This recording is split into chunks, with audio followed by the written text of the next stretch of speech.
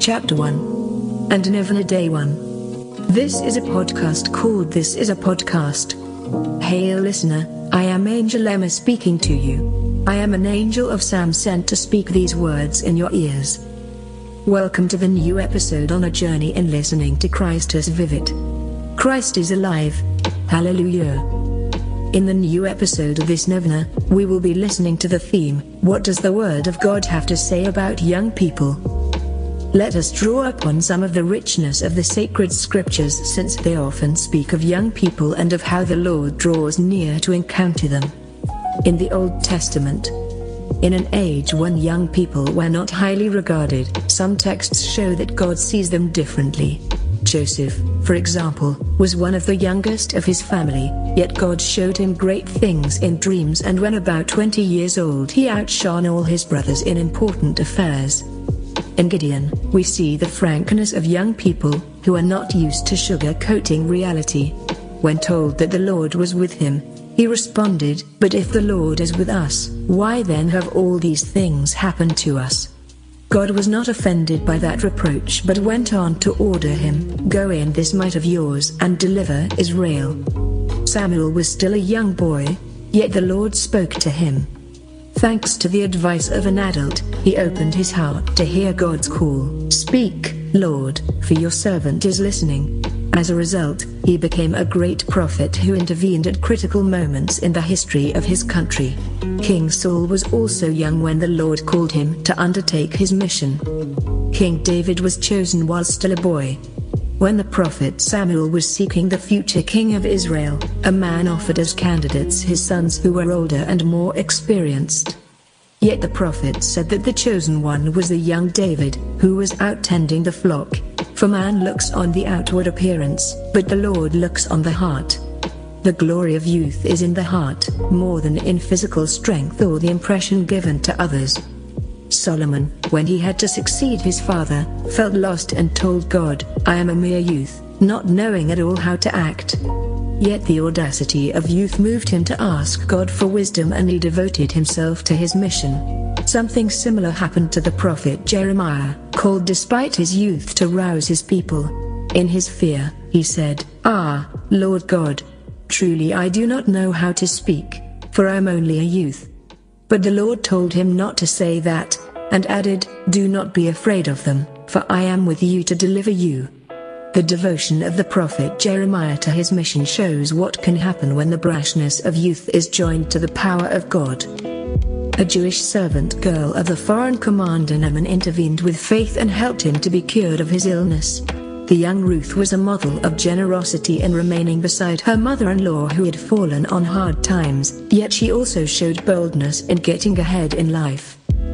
In the New Testament, one of Jesus' parables relates that a younger son wanted to leave his father's home for a distant land.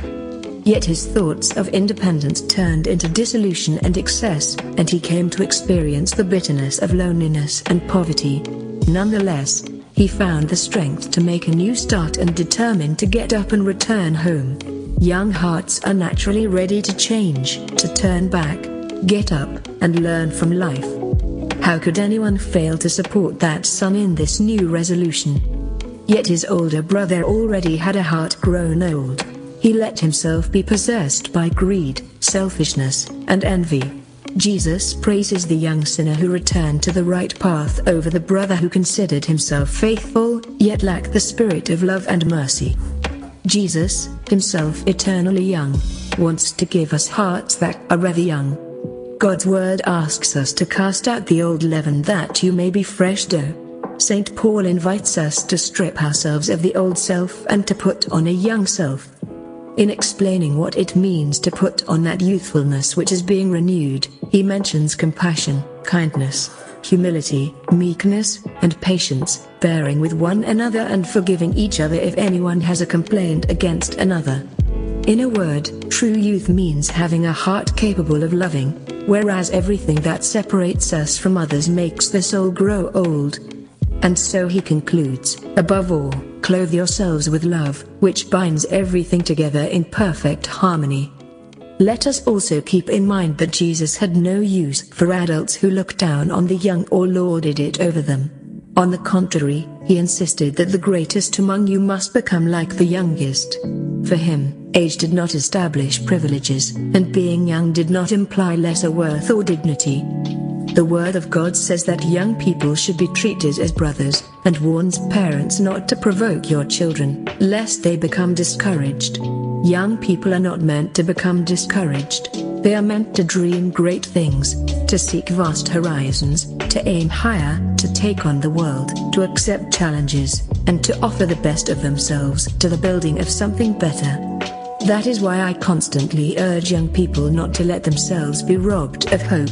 To each of them I repeat, let no one despise your youth. Nonetheless, young people are also urged to accept the authority of those who are older.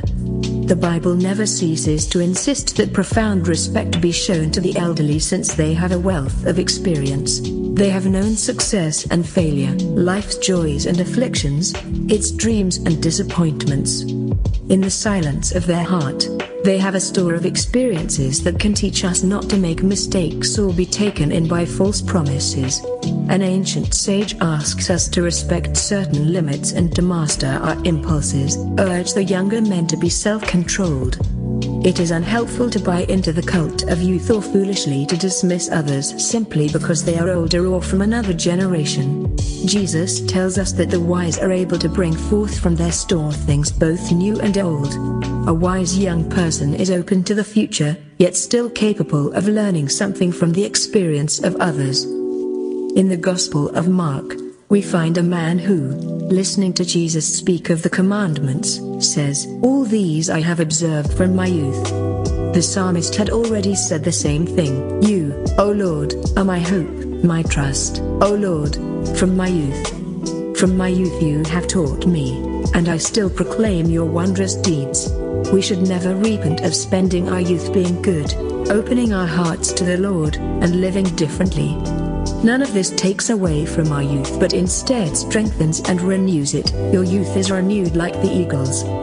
For this reason, Saint Augustine could lament, "Late have I loved you, beauty ever ancient, ever new.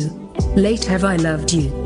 Yet that rich man, who had been faithful to God in his youth, allowed the passing years to rob his dreams. He preferred to remain attached to his riches. On the other hand, in the Gospel of St. Matthew, we find a young man who approaches Jesus and asks if there is more that he can do. In this, he demonstrates that youthful openness of spirit which seeks new horizons and great challenges. Yet his spirit was not really that young, for he had already become attached to riches and comforts. He said he wanted something more, but when Jesus asked him to be generous and distribute his goods, he realized that he could not let go of everything he had. In the end, hearing these words, the young man went away sad. He had given up his youth. The Gospel also speaks about a group of wise young women, who were ready and waiting, while others were distracted and slumbering. We can, in fact, spend our youth being distracted, skimming the surface of life, half asleep, incapable of cultivating meaningful relationships, or experiencing the deeper things in life. In this way, we can store up a paltry and unsubstantial future. Or we can spend our youth aspiring to beautiful and great things, and thus store up a future full of life and interior richness. If you have lost your inner vitality, your dreams, your enthusiasm, your optimism, and your generosity, Jesus stands before you as once he stood before the dead son of the widow, and with all the power of his resurrection he urges you, "Young man, I say to you, arise." To be sure, many other passages of the Word of God can shed light on this stage of your life. We will take up some of them in the following chapters and upcoming episodes. Thanks for sticking to the end. Let's say a quick prayer. Glory be to the Father, and the Son, and the Holy Spirit, as it was in the beginning, is now, and ever shall be, world without end. Amen. Until next time, peace.